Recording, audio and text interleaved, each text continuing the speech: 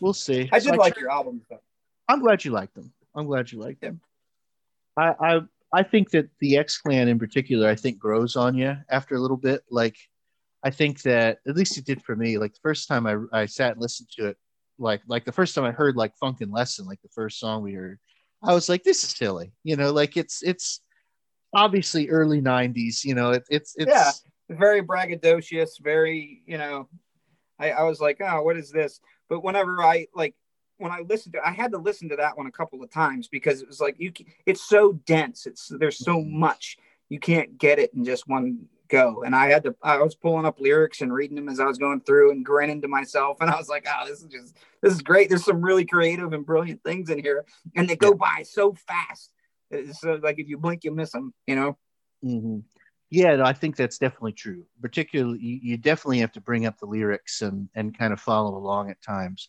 I like the allusions to just what something that I just think is really fascinating about it, the X Clan and what they do is the way they sort of invert or yeah invert the kind of white supremacy imagination. Like Right. white people are superior, of course, but then throughout the music, it's just all inverted all the time.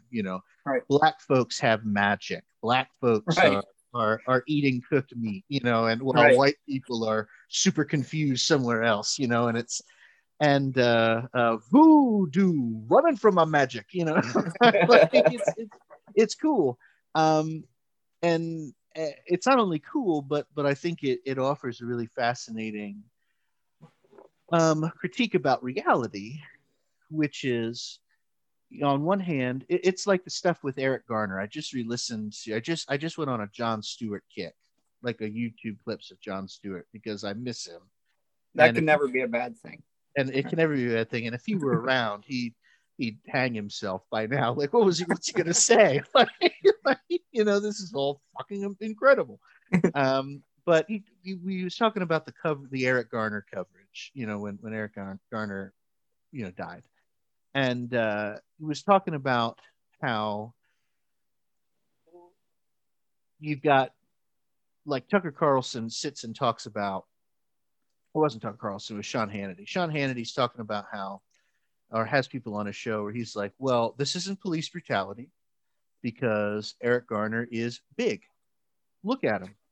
He dwarfs the size of the police officer. And Jon Stewart's like, he's gigantor. he's so big, we have to use a chokehold to bring him down. Even though chokeholds are completely illegal, we have to bring him down because he's huge. And then like on the same show, the same guy was like, oh, it's not a chokehold.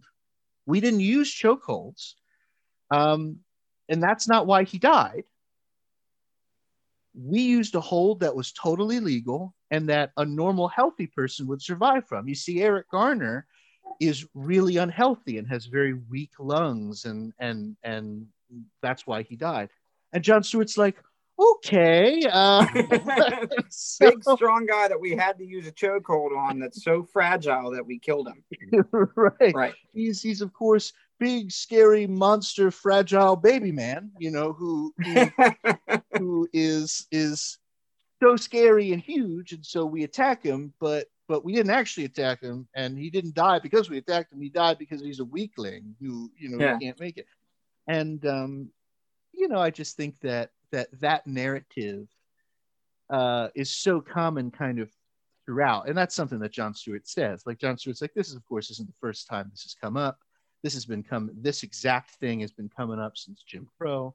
We all know that this is how powerful people talk about black people when Well, black it's people just are the same old bloviating pontification that you always hear from them. right. And what I love about it is in the X Clan, it's flipped. It's just flipped Yeah. upside down. And Yeah. the X Clan says the reason why white people, want to keep us down is actually because we're much better than them. And Right. and that's just the answer. The answer is that. And the funny thing about it is like in an Eric Garner situation, you get that. You get both of those things happening at once. Eric Garner is a weakling. That's why he died. But he's so much bigger and stronger and more powerful than us that we had Yeah. that what you saw, which was not police brutality, looked so brutal because he's so damn scary. You know, well, which one is it? Which one is it? You know, like this is, you know, and if Brother J died, he overdosed in 2000. But if Brother J was alive, he'd just shake his head and be like, nope, it's the same as always, man. It's the same thing as always. Well, that's why I'm excited for you to hear the two albums that I gave you, because I think you'll find the Bad Religion album a lot more philosophical in nature. Okay. Really listen to the track called The Handshake. Okay. There's all the tracks on that album are good, but like really listen, pull up the lyrics for The Handshake, and you'll understand why I like that song so much. And then when you listen to the Dead Kennedys one, remember that was written in 1984. Okay. Because it is completely relevant today. Like if you listen to Frankenchrist, everything on that album, with the exception of MTV Get Off the Air, is completely and directly applicable today. Listen to the final track on that album called Stars and Stripes of Corruption, and you will go, oh yeah. That's it. No, I'm excited for it. You will see. I'm excited for it. And would these guys be, so are these American? Is this these American bands? Yeah, like they're both California punk bands. California bands, yeah. Okay. Cool. Yep. Cool. And I have a very special place in my heart for both of them. I actually have a picture in front of the Capitol building when I was down there for training. I was wearing my Dead Kennedys shirt. And on the back is emblazoned one of their, it's not off of Frankenchrist, it's off of one of their previous albums. It says, "Greed is not a family value." And it's written in money green on the back. And the person I was with down there took a picture of me as I was staring at the Capitol building, and it had that emblazoned on my back. And it was just like the perfect picture. I have to send it to you after we get done here. But it's like, oh, it was such a cherished, like perfect picture, perfect moment, and it was totally spontaneous. It was really cool. That's awesome. That's good. Well, I will definitely have them listen to for next time for sure.